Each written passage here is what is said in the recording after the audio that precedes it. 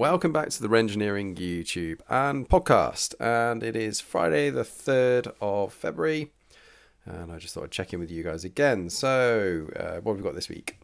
Tomorrow I am off to Silverstone for the Collecting Cars, Cars and Coffee, and I'll be heading there with Mick. So Mick is at GT4 Winchester. Mick and I go back a few years now and connected. We were in the middle of a fairly boring business meeting and both kind of knew that we both like Porsches, got chatting and ended up being good mates. So Mick has kind of always been on the periphery in terms of engineering and sort of dipped in and out, and there's some bits coming sort of later on with him as well. But so Mick and I are going to be heading to Collecting Cars at Silverstone tomorrow, and I'll record a bit of a waffle with him on the way, and then after the intro you'll jump straight into that. But I also wanted to share, I talked a little bit before about what I've got booked for the rest of the year, so I just wanted to share that with you guys now. So in date order, I guess, I'm at Porsche at Podium Place on the 26th of February, Bicester Scramble on the 23rd of April, Flat 6 at Goodwood on the 8th of July, Festival of Speed on the 15th of July, but I'm going to press day on the Thursday, so I think Thursday will be 13th, wouldn't it? So there's a bit of a clash between that and Porsche in the Park, and I really want to go to Porsche in the Park, so I might end up just doing the press day. Joe is out on that at the moment. My cousin Nick, I think he's going to be the first or second Your Porsche Story that's going to be starting fairly soon. We've been together for the last few revivals and Festival of Speeds, and we'd kind of agreed to go for the 2 days, but I'm going to try and convince him to do Goodwood on the press day on the Thursday and then Porsche in the Park on the Saturday. But hey, he'll probably be listening to this and thinking, well, you haven't talked to me about any of this. Anyway, Nick, if you're listening, let's do Goodwood and Porsche in the Park. Porsche in the Park's on the 15th of July. And then we've got Piston Head's 25th anniversary on the 12th of August.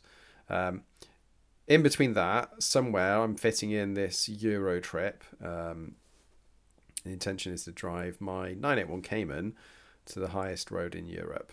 And you guys will be coming along with me for the ride as well. So we're kind of storyboarding it about at the moment, the editors and I, to try and really create something as good. I mean, the word cinematic came into my head, but I've got to be reasonable about our expectations in actually what we can produce. But cinematic in a clunky kind of ground roots way. But yeah, we're going to do our best to try and get some really good footage. So that's the list of, so far anyway, that's the list of events that I'll be going to. I'll look any of those events. If it's good weather, I'll be wearing a t-shirt that's got Rengineering all over the back of it and the R logo on the front. If it's pretty poor weather, I'll be wearing a jacket, a soft shell with the logo all over it. So if you see me when you're out at an event, come and say hello. If you've listened to this and you've got any feedback at all, happy to have it. If you want to come on the show and you want to do a Your Porsche Story, my Porsche Story, then let me know. To let me know if you're listening to this and you don't bump into me and you want to come on the channel, on the show, then you can either at me at Rengineering UK on Instagram, and it's the same on Facebook, at Rengineering on Facebook. But yeah, just get in touch with any of those channels and ping me a message and we can sort something out. Those will be kind of 10 or 15 minute chats. So, and if you've never been on any sort of show before and you're a little bit nervous, I'm an idiot doing this. I don't know what I'm doing half the time. So we can be idiots together. So please don't worry about, what you have to say and whether your story is interesting enough. All journeys are interesting. Everything that everybody's done and how they've got to where they are. This stuff doesn't come easily to any of us. There's always something that's, fascinating in the background, even if you don't recognize it. So yeah, don't let that put you off. Be happy to have you. So there are a few other little things as well that it's worth catching up on. Obviously those are the shows I've got booked, but I'm starting to kind of fill the diary with booking more tech talks or heritage sessions. And the first one of those is on the 24th of February. and I'm off to Boxing Gas to see Frank Cassidy and get walked around the site. I mean, I have been to the site before, but I hadn't really spoken to Frank. And if you haven't, I mean, if you're I get if you're outside of the UK, you might not come across Frank, but Frank Cassidy and runs, this amazing, super cool venue. Auto Farm on the same site as well, and yeah, just that guy, what he doesn't know about air-cooled stuff isn't worth knowing. So I put him right in terms of aesthetic and just the cool factor. There's amazing people all across the country doing great work in terms of resto mods or backdates, but yeah, Frank's work is right up there as well. So that'll be a really interesting talk. We're going to talk to him about his, again, same sort of profile, I guess. Where did he come from? What's his background? How did he get interested in Porsche? And how, more importantly, he's not an old guy. It's not like he's in his 70s or anything, but he's kind of built this incredible venue and got a catalogue of his own Porsche. So I'm really looking forward to that chat. I was buzzing when he got back to me and said, yeah, definitely, let's do it. Very quickly put a date in the diary. And I think for you guys, it's probably worth noting that it's one thing having a conversation about, yeah, let's have a chat, or yeah, come down and see us. It's a whole nother thing turning a chat into actually prepping and going, traveling there. I'm on the south coast in the UK, and the people are based all over the country. And this is not my day job, so all of this stuff I've got to take leave for or try and do it on a weekend. So that kind of probably gives you an indication as to why some things take a little while to come out. But Frank was all over it and just got back to me straight away and said, yeah, he'd love to do it. So unfortunately, Boxing Gas being in kind of the Oxfordshire area, yeah, it's a trip, but it's not totally unreasonable to do a day trip there and back. I've done it before. So yeah, so I'm really looking forward to that.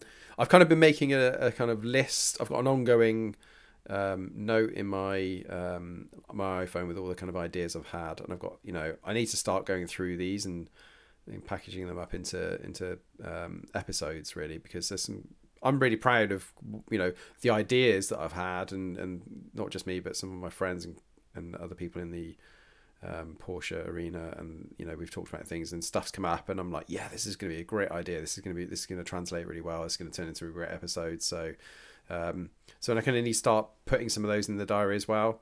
But the diary, given that, again, like I said, this isn't my full-time job in any way. I'm doing this sort of on the side and trying to finish a degree. My degree wraps up this year as well, and that's a bachelor's with honours in combined STEM. So science, technology, engineering, maths, for those people that haven't caught up on what STEM is. But I'll do another episode on STEM anyway. So there's a lot going on. And at the same time, we've got builders here at the moment and building a salon for my wife to work in. So yeah, to say it's a lot is an understatement. So that kind of wraps up what's going on with me. I hope you guys are all well. I hope you've had a good week. Thank you for coming back if this is a repeat, and thank you for joining me if this is your first time joining Rengineering for a Waffle episode. So far these have all been waffles, but yeah, tech talk and there's been I tell a lie, this is how unprepared and waffly this is. There is already part 1 of the tech talk for So You Want to Be an F1, and I really encourage anyone that has themselves considered joining motorsport in an engineering or a kind of technical capacity, or as a mechanic or as an engineer, to go back and listen to that. Those ones are longer than this. They're 45-minute episodes. Part 2 is shot. It's done. It's probably 90% of the way through being edited and just about ready to go.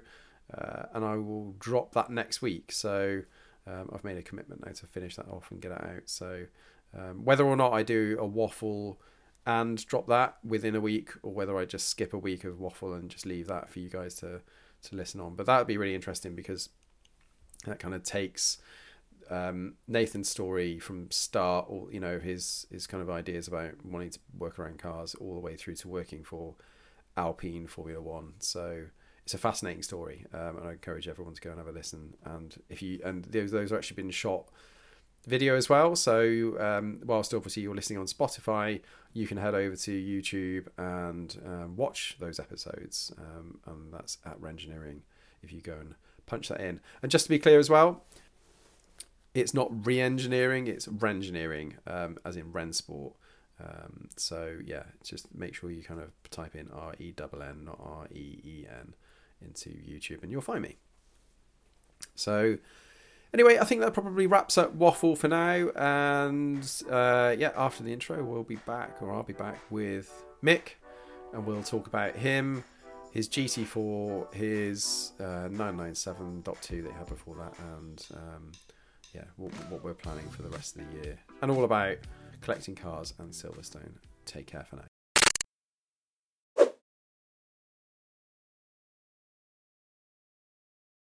So what are you going to be doing on the Isle of Man then, mate? You're going to be do this sort of, not the circuit, but just drive as much of that as you can? Or? I think there's a tour going. I think there's a tour that Porsche Club are running in September, and then you can. At certain times they shut the road off, so you can go and drive up to the. Okay.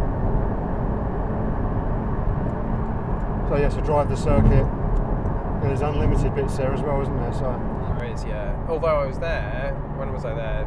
September, I think it was. Beautiful weather, and I'd never been to the Isle of Man before, and I realised when I was there how absolutely mental those guys are for riding bikes at like 150 mile an hour around some of those corners. There's no margin for error at all. You see it on YouTube, don't you? When they're overtaking each other, you're like, oh. You've got to have a screw loose, I'm sure.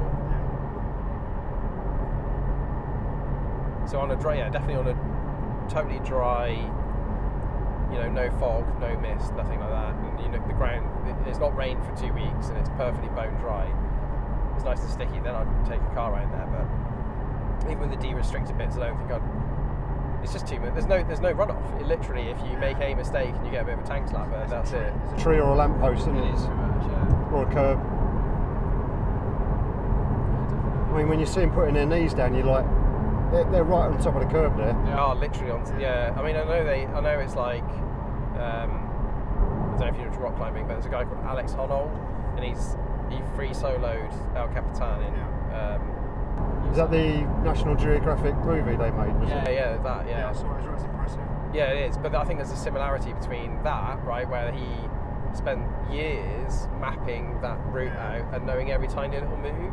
I think that's pretty similar to the guys that are on bikes lapping the Isle of Man. Yeah. And you know every curbstone, you know every kind of like undulation in the road, you know every road surface and where they change. And otherwise, there's no way you'd be able to go that quickly around there, because you'd be. Yeah. It's the same with the ring, isn't it? Like if you turn up at the ring, unless you've done hundreds of laps, probably shouldn't really be going for a lap time, because and it changes every year anyway. As soon as they re-tarmac something. Yeah. And the weather must be a massive factor there, because you're up in the mountains, aren't you? So it's. Yeah.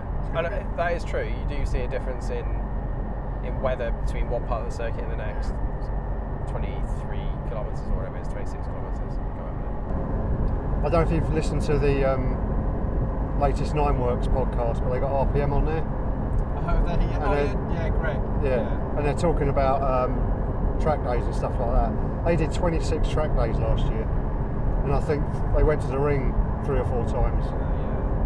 So Lydia, that works at RPM, I've already been down to RPM and shot a whole episode with her. Yeah. And she was so nice, and it typically is Lydia that does all of the driver support stuff. So she goes to all the track days and makes sure the drivers are all prepped and they got everything they need.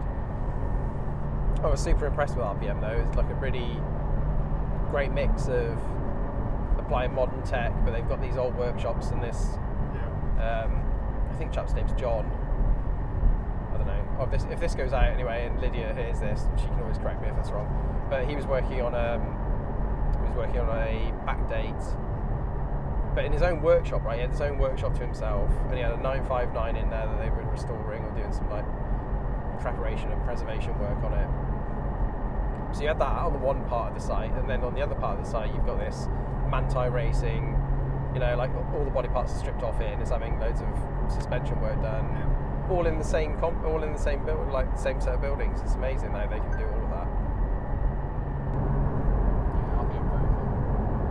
Yeah, because Greg was saying he was doing a ring with Tim Harvey, and Greg was passenger, and then they were going for a gentle. A gentle with Tim Harvey. And then I think the GT3 came past him, and then Tim, the red mist came down with Tim, or the competitive nature of Tim came out. Mate, once you're a racing driver, I genuinely don't think that ever leaves you, even if you're, I don't know how old Tim is now, he's probably in his late 50s. I think the last race he did, Greg said he won the race of champions at Nürburgring. Tim Harvey. Right, yeah, so on the GP circuit. He obviously knows the circuit. Was that on the GP circuit? No, yeah. Right, yeah. Well, that's what he came across as. Yeah. I'm sure it was, yeah. I've never been to see the Race of Champions, and you know they do the indoor one at Earls Court or wherever it is. I've keen meaning to go and see that. But it does look fun. And it's always interesting to see the disciplines mixed. Like you'll have a circuit racer against a rally driver against a XF1 driver. Yeah, pretty cool. So for those of you listening, if you are listening at this point, and I've kept this in, it's really hard to know whether this is actually going to come out, and the engine noise, because the cabin noise in the GT4 718 is significant. it's so much different to my car. I mean, obviously they're chalk and cheese anyway, because my car's a Bogo Cayman and this is a GT4, but my car's loud outside and not that loud inside, and this is... You should get a decibel reader, mate, and find out what this is inside. It's got to be high 80s, if not 90, I would have thought, inside. And that's with the standard exhaust, so... But still think, oh no, you can't, because you need to keep the extended warranty going. Yeah, so one of the things I need to... when I get the MOT done, I'll get the warranty extended with Porsche as well. So. Yeah. So that pretty much writes off doing any modifications anyway. Just peace of mind. What is it, 1,200 quid or 1,300 quid? It depends. You can go for a 3-year, 2-year, or 1 year. It's basically it's worth your while going for the 3-year one, really, because of the cost of it. I can't remember how much it was, about 1,500 quid, I think. Yeah, I mean that's given. I mean, I don't think these have got many inherent faults, but you've only got to have one small problem, haven't you? Like a failure of a PCCB that isn't just down to wear, and then you get a free PCCBM, and it's paid for that in itself straight away. So if I hadn't have been absolutely committed to messing around with my car, I would have probably done the same. But I don't know how long you can run it for. 10 years, I think. Porsche aftermarket warranty. Yeah. So I'm not sure on that, because the 991.1 GT3s that had the chocolate engines, or depending on what EFG or whatever they were, they've gone up to 15 years warranty on those. So the 10-year warranties that Porsche gave them are about to finish on the ones that were produced in 2013, but you can extend it, I think, to 15 years. Yeah, that makes sense. I wonder how much. I mean, you're never going to know, right? They're never going to publicise this. All right, I got to give them the shut up, Paul.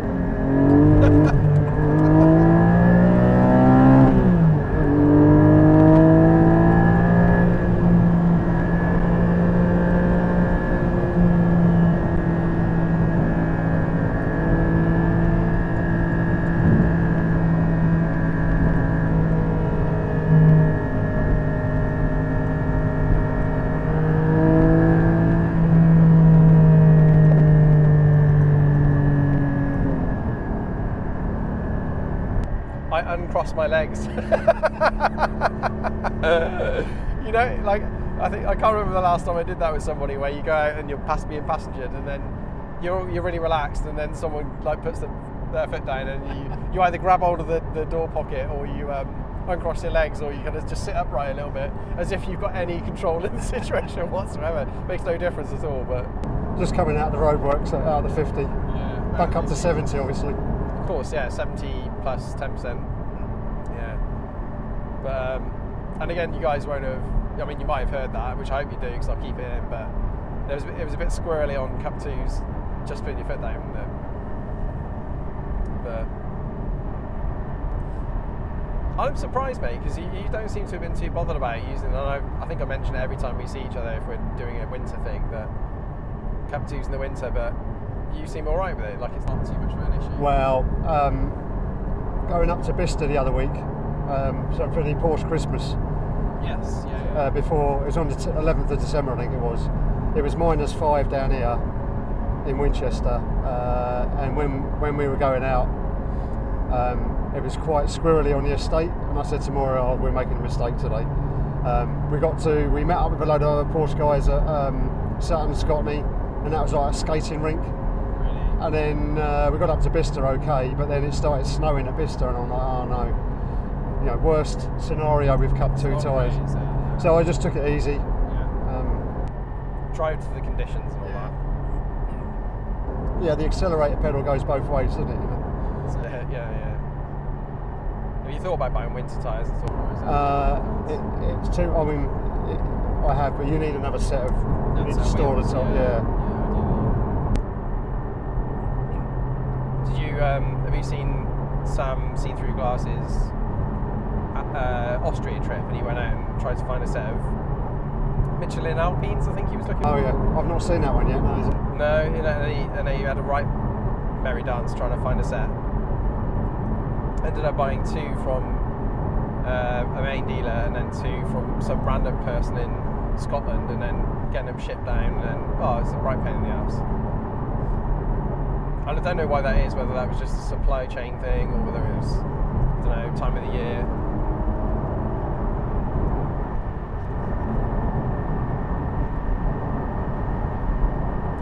I'll tell you what else you can notice the difference. I mean, like this is a bit of a stupid comparison comparing a base Cayman to a GT4, but they're 2 Caymans, right? So there's going to be some similarities, but you can tell the difference between the damping in this car over mine. The damping is like overall firmer, and I'm guessing you've got it. Well, I can put it on hard mode. Oh, right, okay, so that's in soft, that's in normal mode, right? Yeah. So that's hard mode, you can feel that. With the Yeah, straight away, yeah. PASM on. And I reckon my PASM shocks with KW springs, I reckon it's probably 20-30% softer than this. Yeah. So I think your normal is my Sport, or Sport Plus, whatever you want to call it, like PASM on. It'd be good to see Conor's car. Yeah. Yeah, he's absolutely buzzing about that. I get daily updates from him. Mate, I've fueled up for the first time. Mate, I've gone here for the first time. I love it. Yeah, I mean, I had a Mark II Golf GTI, the 16 valve, big bumper one. Yeah. Big bumper as well. Yeah, big bumper one. Yeah, 5-door. I was looking for a 3-door, but I couldn't find one. Yeah. So I had to settle for a 5-door. Colour? Red. Okay. And that was a nice car. I was one of those ones you regret selling, It's all hindsight, isn't it? I had it came up on a piston heads conversation ages ago, but about 2 or 5 GTIs, and I had 3. I had a what was it? Topaz blue, and they made 30 of those. Yeah. Topaz blue. Sorrento green, and they made 225 or something of Sorrento greens. And steel grey, and they only made like 50 steel grey. They're all in perfect condition. And I look back at those now, and you see ratty 205 GTIs going for like $8,000, $9,000. So God knows what, like a 1 of 50 steel grey, it'd have been worth a fortune now. And I know what happened to that car as well, because I sold it. I think I sold it for 2,600 quid, 2,700 quid. Yeah. Back in 2009, I want to say.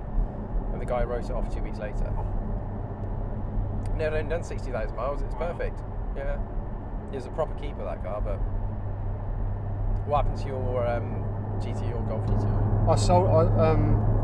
I think I sold it years ago when just after Connor was born. Okay. Not blaming Connor. Not blaming Connor. Did you get good money for it at the time? Yeah, I did actually. I mean, it wasn't, I didn't lose much money on it. Was it modified, or have you had to? No, the basic stuff's like I changed the rear light clusters to smoked and the indicators to smoked, and I did the I put the white dash in. Okay, yeah. Lockwood white dials, they were everywhere, weren't they, in the 90s? But that was about it really, everything else was pretty stock. Yeah. That was probably the way to go, to be fair. I don't think I'd have done the Lockwood dials now, but back in the day they were all the rage, weren't they? Yeah, I remember I used to service it, or I used to do all the maintenance myself. Did you? Yeah, and there was a couple of times when, you know, I'm sure I'm not the only person who's done it, but I did the oil change. I put the flushing oil in, and then heated the car up, and then forgot that the oil's going to be hot when you drop the sump plug out. So I knocked so that made a mess of the drive one day. So I had to clean all that up.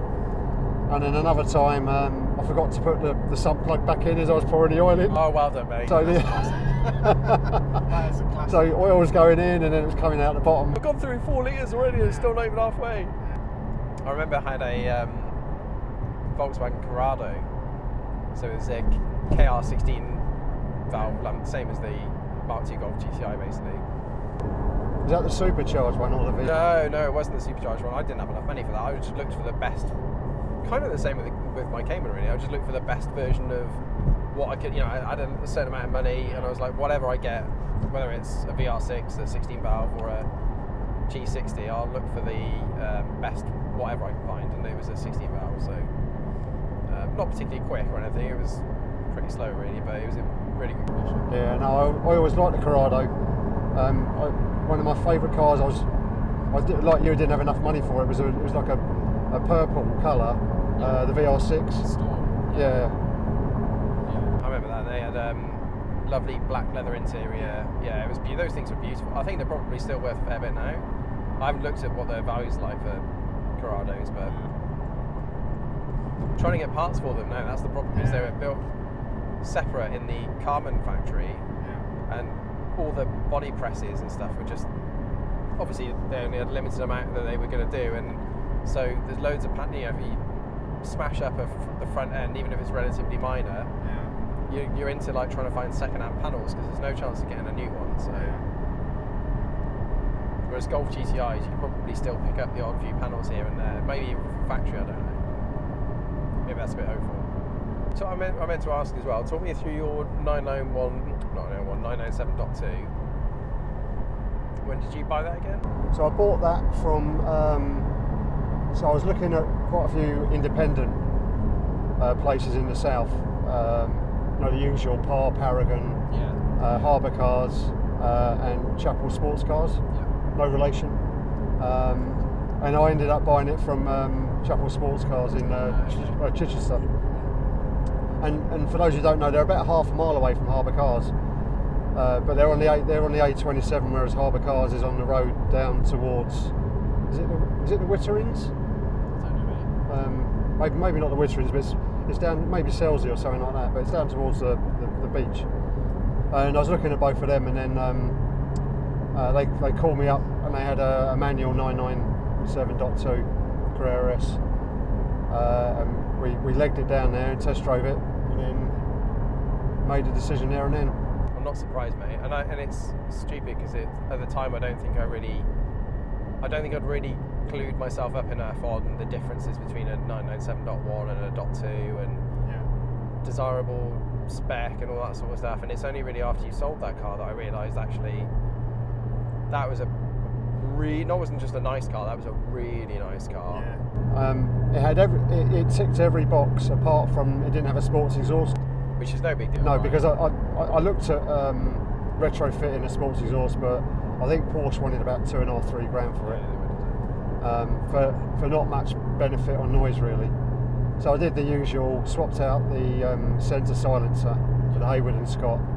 Still wasn't quite where I wanted it to be. And then we used to go over to Dinslaken for the big Porsche meet in Germany in May, and I spoke to Gert Carnewall, and he does a modification to the side cans. So we stopped off on the way back, and he swapped them out in about 30 minutes, and it sounded amazing after that. When you sold it, did you leave all that stuff on? Yes. Right, okay. It's funny because in retrospect,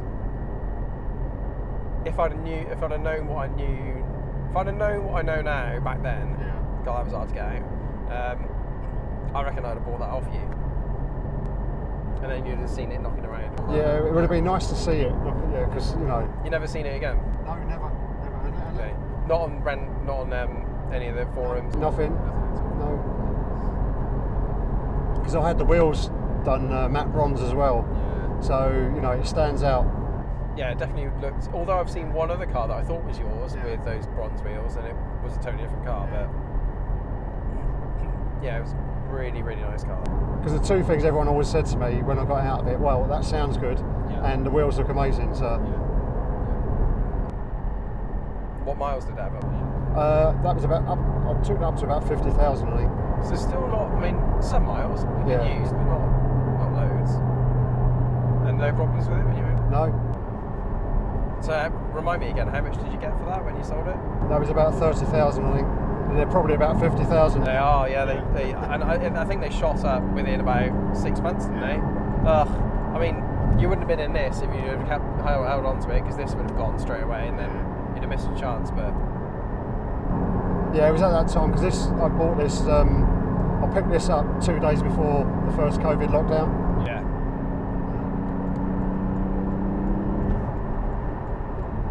You sneaked it in, didn't you? Yeah, sneaked it in just before. We sort of had an inkling we were going to get locked down, didn't we? But we didn't know when. Yeah.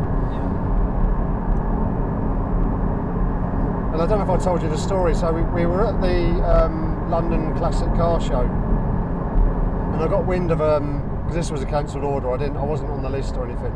I got wind of 2 cancelled orders in Porsche Centre, East London. So we legged it across to East London. Yeah. They had this one, black and gold, and they also had a white one. So I said to the guy, black and gold's my thing, so I want the black and gold one. Yeah. So we did the deal there and then. Go forward a few years, we're going to the Silverstone Classic, and I had a white GT4 behind me, flashing me away. It parked up next to me, and a woman came out with her husband, lovely couple, and they said, "Look at the number plates," and it was like 1 digit different. Wow. Okay. And so they were in the showroom the same time as us. Wow. And the guy came over and said, "Look, I'm ever so sorry, but that couple over there have just bought the black and gold one." Wow. So they wanted this, and right, okay. Was the other one? Was the white one a Club Sport as well? No. Right, okay. No. Comfort seats. Yeah, comfort seats. Yeah. So, but we kept in contact with them. And we bumped into them at Brands Hatch as well. So it's a small world. It is a small world. That's the thing, isn't it? Once you get to know people, you realise that. I take Johnny from. I can never remember the bloody. Is it Cone now? Figure it out. Johnny Smith. No, not Johnny Smith. No, it's. I'm not going to find it now. Johnny Lau, his name is. Makina Studios does loads of photography. So my 2 favourite photographers on Instagram are Simon Jessup and Johnny from Makina Studios. And I bumped into Johnny like 3 or 4 times, not planning to, but just we both turned up at the same place, and he's come over and said hello straight away. Lovely guy. And it's those sorts of things you think, bloody hell, it is such a small, big world, but small community, I think one that people always forget about, and I think Michael Bath reminded me when I did the Porsche School podcast with him, was everyone goes to the GT3 Touring, they talk about GT3 Touring, but the first GT3 Touring was the 911R. It was, yeah. So, and you don't see any of those on the road. No, although weirdly, I was at Porsche Portsmouth and I saw the original and then the brand new one parked next to each other. Yeah. Which is wild because you don't see that. I mean, when are you ever going to see that? I still think I prefer the 997 version. Yes. And I think if I was going to modify a 997, I'd probably go 911R body panels. Do my own thing, not make it a replica of the 911R, but just those body panels. I think in my head and on Gran Turismo, I've kind of modified every Porsche So the kind of what I would do with it, Yeah. as far as you can anyway. And it normally is white paint E88s with a gold wheel centre, Yeah. ridiculous amount of camber, basically like a cup car. I mean, I think I'd have, if I, obviously lottery money, isn't it? But It is, yeah. I'd have one of those over a Carrera GT, I think. What, 911R? Yeah. Yeah. 918 Spider or Oh yeah, now you're talking. No, I think I'd have to stick with a flat 6. yeah. I don't know why I get stuck on values, but I do wonder what the values are going to be like with a 911R in the future, you know. Are there any up for? I've not looked. Is there any up for sale at the moment? I haven't looked. Should have a look in a minute. In fact, I will do. I'll chip in now and say what I've managed to find in terms of ones for sale in the world. Editing Paul here. Absolutely nothing online I could find. America seems to be quite a bit ahead of us in terms of values. Yeah, you look at the Carrera GTs because I mean I know they were like really low mileage ones, weren't they? Yeah. But they were going for $2 million, I mean, weren't it's they? just mental, isn't it?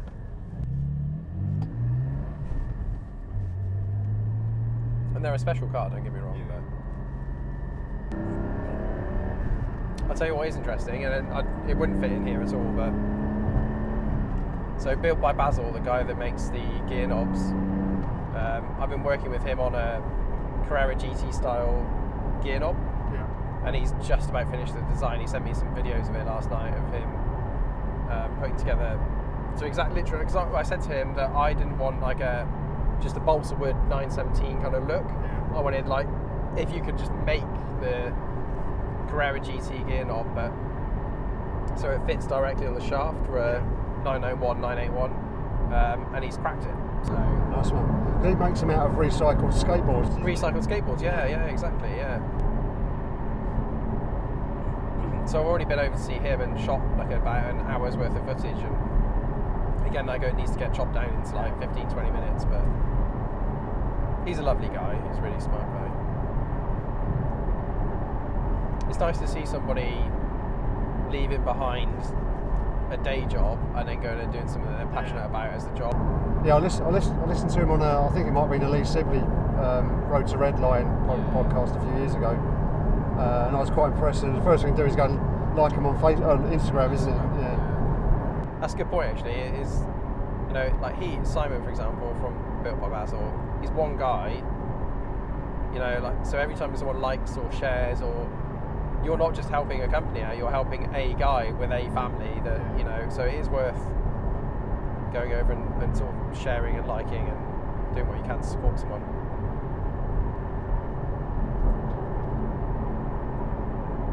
I'm gutted about missing out on those door cards, you know, because I looked at the Renline have done some door pulls for the original door card, because there's a difference between these door cards and the standard normal door latch thing. So you can't retrofit that section into a normal door card, which is a pain in the arse. They were on eBay and with 9 apart for these Carrera T door cards, and they've been sat there for weeks and weeks and weeks, and I've just been looking at them and going, shall I, shan't I? But they were 900 quid for 2 door cards. I was like, I'd literally be doing it for the freaking door pulls. 900 quid for a set of door pulls that don't do anything other than look a bit fancy. That's a lot of money to spend on an aesthetic thing, but anyway, someone beat me to it, so I took the decision away from me. But the Renline ones, I've looked at those and how they fit, and they look good, but they don't look the same as this. And I know the 987, 997 version, you don't actually, where these door pulls, you pull them and a pull comes through, and that's how it opens. It doesn't do that. It opens the whole thing, and so basically all you're doing is changing a normal latch for it. Just it doesn't look great. I don't know whether the 991 version does the same thing, but that's not what I want. Yeah. So I don't know what I'm going to do. I'm going back to looking for some door cards again, I think. I'll keep my eye out for you, Paul. Mate, if you find any, yeah. Is that not something that Carbone would do, or? I've not. You know, I should get in touch with them and ask them if they're interested in doing something. and I costed all the parts up from Porsche, and it was reasonable. It wasn't stupid, but then I found out that it's.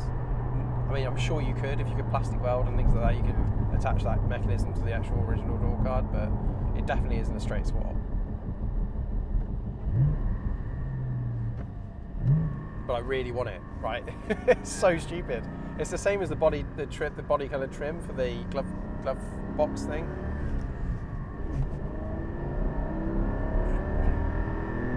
That's 400 quid. Wow. That's a lot of money, isn't it? But I was absolutely convinced that I really wanted to get rid of the silver and have body coloured, so there was no other way of doing it. We're just going past the Mercedes HQ at Brackley. So they're in that Tesco's, the other side of the Tesco's building there. Of course they are, yeah. But Connor's not based there, he's based at Brixworth up in the other side of Northampton. He seems to be loving it, doesn't he? Yeah. Dream job. Oh yeah, have that on your CV. It's not a bad start, is it? Let's face it. God. And I haven't spoken to enough people that work in Formula One now, or around that kind of whole arena. It's a bit of a once you're in, you're in. Yeah. What's the significance of the hanging on orangutan, mate? Oh, so we had our dream holiday it was about 10 years ago, I think. We went to Borneo and we did the trek through Borneo, you know, the orangutans and stuff like that. And then we went to the baby orangutan school, and were they teaching them French? I'd say they're cheeky monkeys, though, but they when they're like a year, 18 months old, they're really, you know, they're trying to wean them off human contact and stuff like that. Sure, yeah. Obviously, us being there doesn't help, but it helps pay for their survival and stuff like that. So we're up on a platform where they were getting fed, and one of them jumped off and grabbed a leg, and they couldn't get it off my leg. So, but that was Calapis, and so we ended up fostering Calapis. So that's Calapis there, yeah. So to put that into context, because it won't make any sense to you guys listening to this, Mick in his GC4 has got a small stuffed orangutan hanging off the front windscreen. So that if you're driving around and you see a black 718 GT4 with an orangutan in the front windscreen, it'll be Mick. Yeah, he's just hanging around. Yeah, so he'll be at big boy school now in He'll be doing his GCSEs. in Borneo. I think it was 18 months when we fostered him, but they're not quite sure because they rescue them from farms and stuff like that. Okay, right. Oh God, it doesn't even. I'm one of those people that I'm so sensitive about animals that I can't expose myself to the idea that they get treated badly by different countries. It just drives me nuts.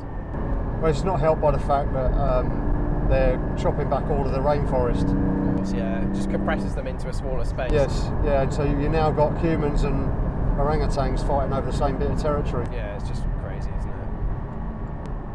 I'll tell you what, it's even harder when you're doing a environmental management module for a degree, and you're just exposed to kind of all the damage that's being done across the world. I know I don't want to wax lyrical about, you know, I'm not going to turn into Greta Thunberg or anything, but we joke about that stuff off air anyway. Yeah. But it is upsetting when you see the damage it does to animals and indigenous people to countries and stuff. It's not great. Yeah, I know. And then before COVID, when I was in the office, I found this website where you can put. You know, at the time I had the Scooby, I had the 911. Moira had the Focus RS.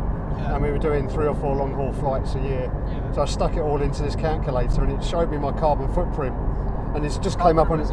It came up like a bit. I don't understand what that means because you can't compare it against. So I got the guy next to me to do his, and he had a tiny little baby foot. Yeah. So I shouldn't laugh about it. No, well, no. I mean, at the end of the day, you go through life making decisions on what you're going to enjoy. And you don't really think about this stuff, and it's good to at least have a conscience about it. And that's the right thing to do, right? You use these things for fun drives when you're going to get something out of it, and then use Yeah, because every time I get in this, I want to enjoy it, really enjoy it. And, Absolutely. Yeah. I don't want to get used to it per se, if that makes sense, you know. So.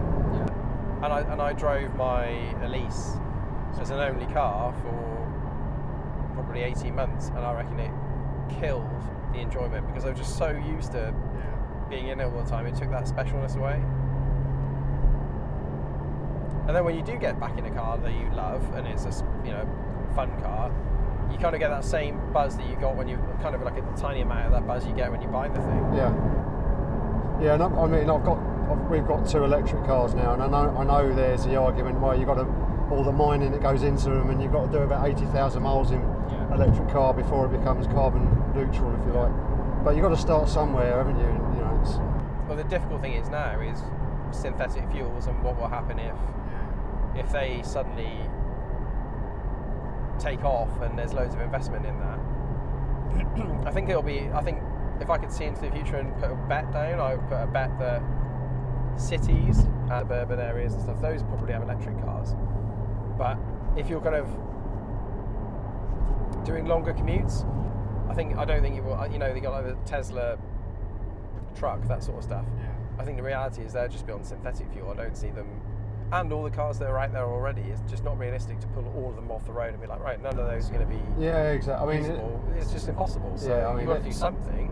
Yeah, and everyone talks about the range on electric cars. You know, if you're doing 200-300 miles a day, at the moment, electric cars aren't for you. Yeah. However, if you're just doing a 40-mile trip to work, then and if you've got charging banks at work, if you've got destination charging is the important thing. Yeah. So I've got a charger at home. We just had solar panels fitted, and we got chargers at work. So as long as you can get on one. But it's the infrastructure.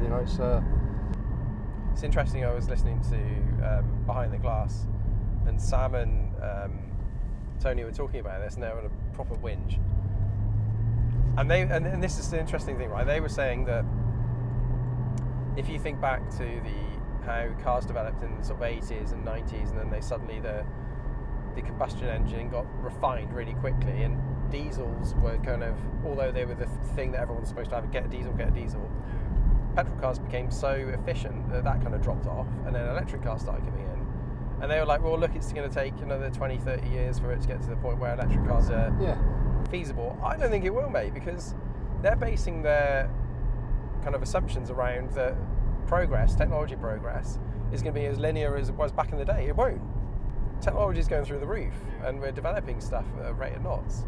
And machine learning's there now, so all of this stuff, all the numbers that couldn't be crunched before, and coming up with new ways of doing things, it'll be like the same way SD cards have gone from these massive things to, like 256 gigs on a tiny little micro SD. Well, that's going to be the same thing with battery tech, I think. So that waiting for 20 years for a 1,000-mile range battery car, an EV, I don't think it's going to be like that at all. I think it'll be 10. We'll wait and see, right? It'll be interesting to see what happens with it. But. Well, it's like anything with any car, weight kills it, and at the moment, like you look at a Taycan, what are they, 2.5 tons? 2.5 tons, yeah. They're still the best EV, I think. If I was forced into having one, and I hope I'm not, but then I haven't got 120 grand to go and spend on a Taycan, so they definitely look the best. I quite like the Audi e-tron. Yeah, the e-tron's pretty cool as well, to be fair. I mean, it's pretty much the same as the Taycan. Sure. Yeah, when you've got Taycan aspirations and Nissan Leaf budget.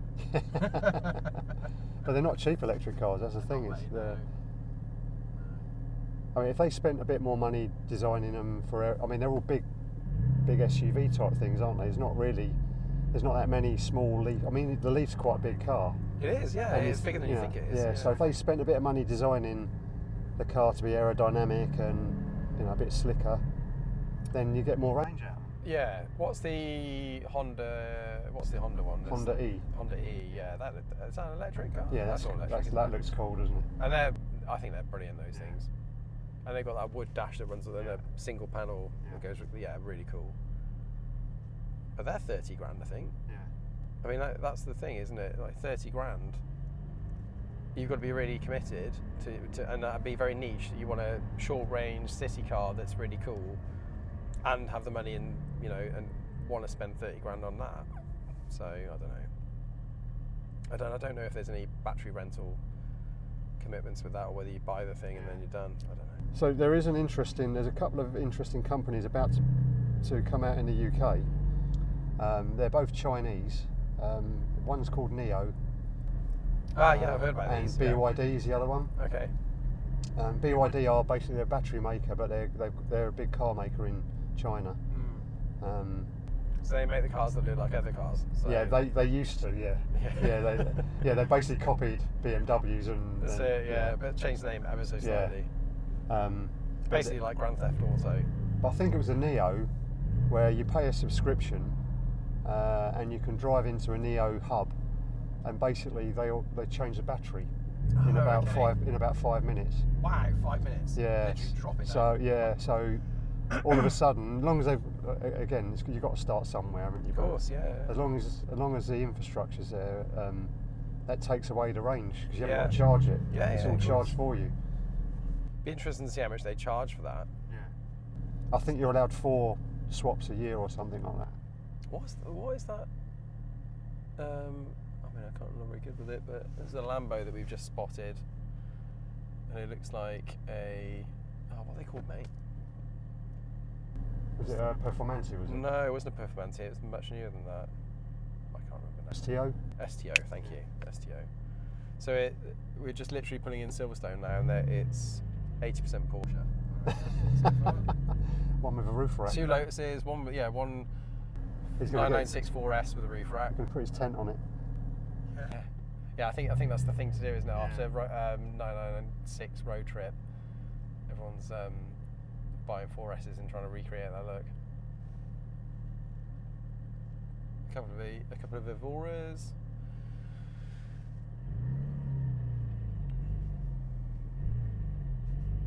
Three Caymans actually, yes. A 981S and a 981 GT4. Speed Yellow GT4, yeah.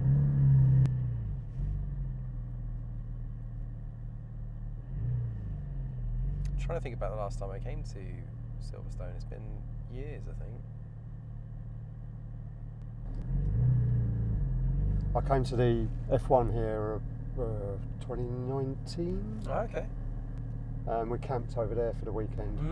And I've never been to an F1 so busy. Really?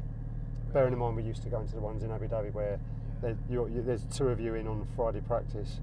Here, Friday practice is packed. Yeah. Saturday qualifying's even busier, and Sunday's just mental. Smile. We're on camera. Yeah, that's one thing you get in this car, don't you? You get snapped constantly. There's someone ushering us around. Ignore everyone, drive to the front. Morning! There's Connor. It is busy. I mean, it's not absolutely heaving. C4S here. Perfect. They've gone to try and think they're parking somewhere, but they're not. Thank you. That was I'd love it, wasn't it? It was, I'd love it, yeah. Hope this guy's going to move. I know. There's an old guy that's decided he's going to just stand there. Okay. Cool. Right, let's wrap up there and then come back afterwards and we can give a bit of a debrief on collecting cars.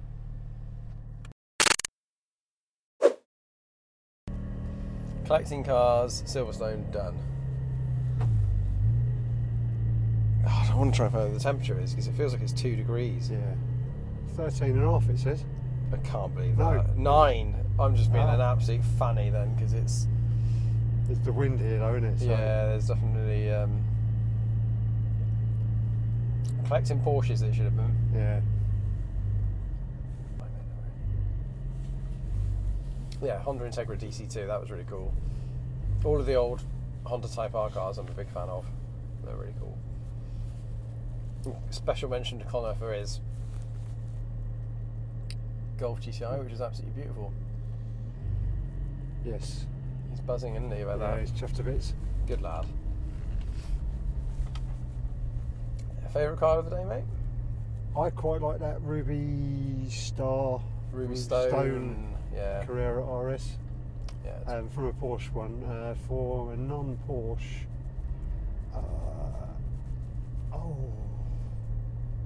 what should I go for?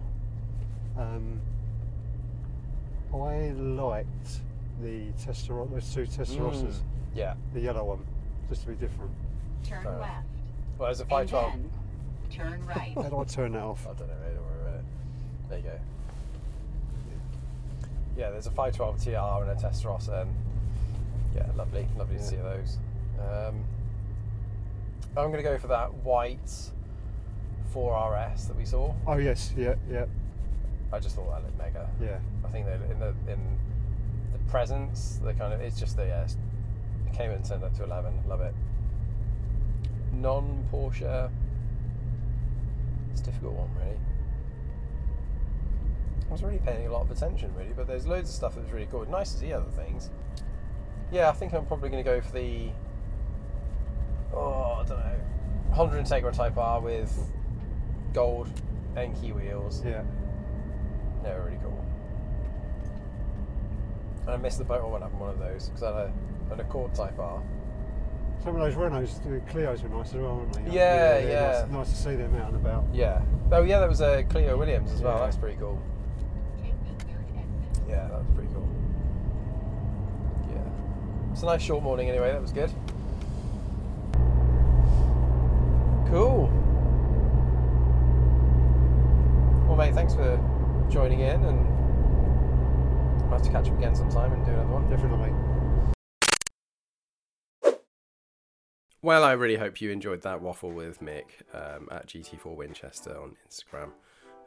Connor, his son, actually runs most of that channel, I think, that Instagram account. And Connor's going to be on very soon as well, because he is really the reason why Rengineering ever came to be. So we've already shot probably a couple of episodes. They're all in the bank already. And that's kind of the sort of deep profiling of his journey, because he now also works in motorsport, albeit he works for Mercedes HPP, but he was working on supporting Formula 1 team, and now he works on the AMG 1 hypercar.